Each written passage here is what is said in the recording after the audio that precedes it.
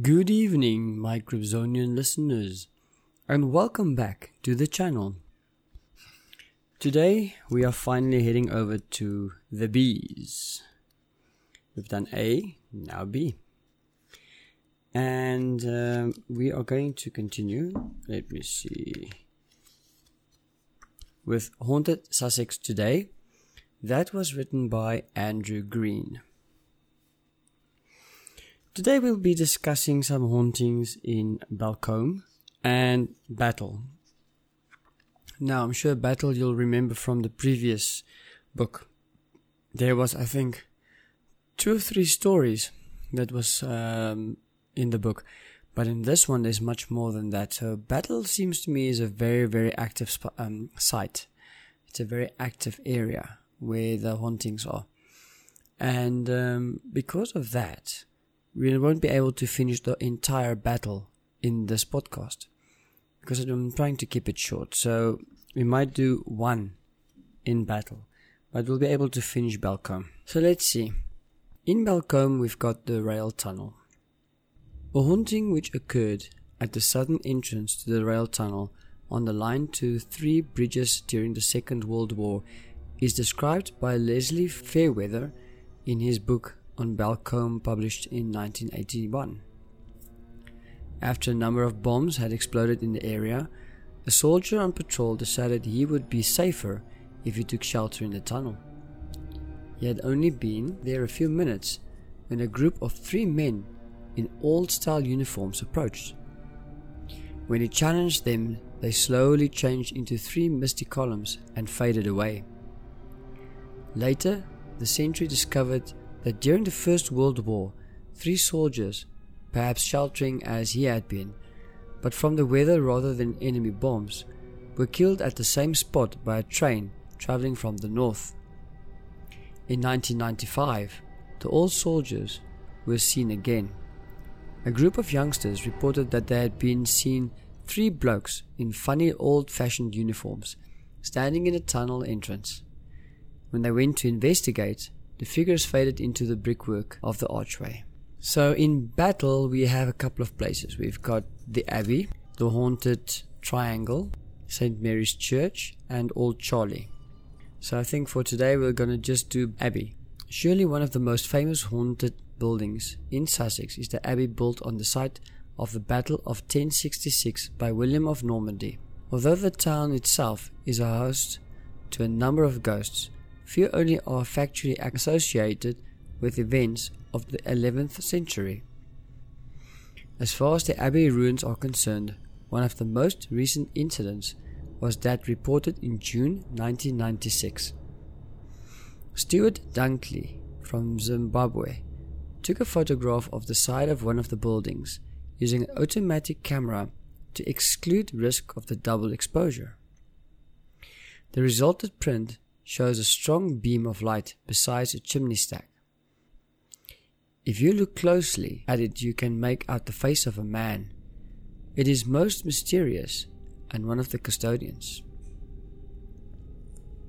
In February of the same year, in the open ruins of Rear Dorter, adjoining the fish pond and the huge common house, one of the falconers demonstrating hunting techniques with birds of prey was astounded to see the figure of a monk in a black habit walk towards part of the guest house and vanished into thin air.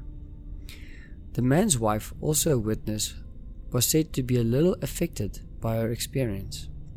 A few years earlier, James Manane of St. Leonard's visited the Abbey with his mother on a hot sunny day in August, and, to quote from his letter, noticed a walk bordered by yew trees along the high boundary wall, and went down it to see where it led, whilst my mother stood outside it on the lawn. I remembered feeling a chill when halfway down the path, which surprised me as it was a warm and sunny day.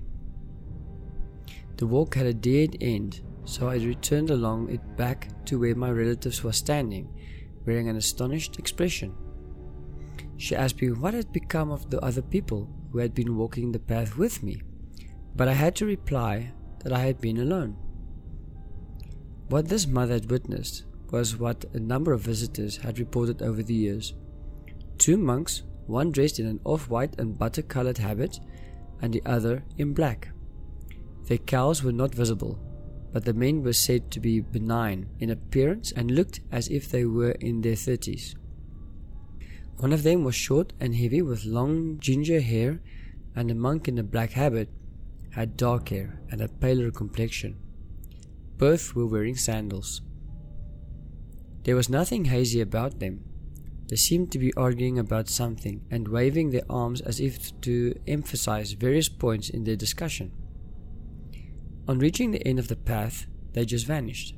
Neither Mr. Minane nor his mother have had any psychic experience before or since, and were certainly not anticipating such an event, so they were fascinated and intrigued enough to carry out some research. They found the path was shown on one old map of the area as the monks' walk, but on another as the ghosts' walk. The monk in black was in a habit of Benedictines, an order vowed to silence. His companion might have been Cistercian. The first Cistercian abbey in this country was founded at Robertsbridge in 1250 by an abbot from Battle, Robert de St. Martin. The monk wore habits of rough sheepskin or lamb's wool, which would appear of white in color. In January 1982, one of the maintenance men working for the Ministry of Public Works was crouching down doing some repair work on an archway in part of the long guest house. He called without looking at his companion to ask for a bolster, a 4-inch white chisel. Reaching no response, he looked around to find kneeling beside him the figure of a monk in black, who just slowly faded away in front of his eyes. His colleague Frank was outside on the terrace, having a smoke. A few years later, one of the custodians was checking the empty building and, on reaching the same archway, twice heard the sound of a man's voice calling, "Let me out." He spent some time searching the premises and is still mystified, having discovered no cause for the appeal.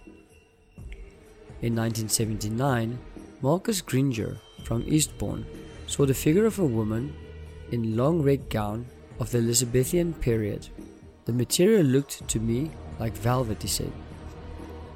The woman had appeared on the top western corner of the huge common house, where at least 2 other ghostly figures have been seen fairly recently. One was that of a farrier wearing a leather apron, and the other witnessed by a 14-year-old Canadian boy on his first visit to England in 1972 was that of a Norman knight. Up to this point, like I said, next time we will do the Haunting Triangle in Battle and St. Mary's Church and Old Charlie. So Battle's got quite an active area. There's quite a lot of ghosts in the Battle area or in Battle itself.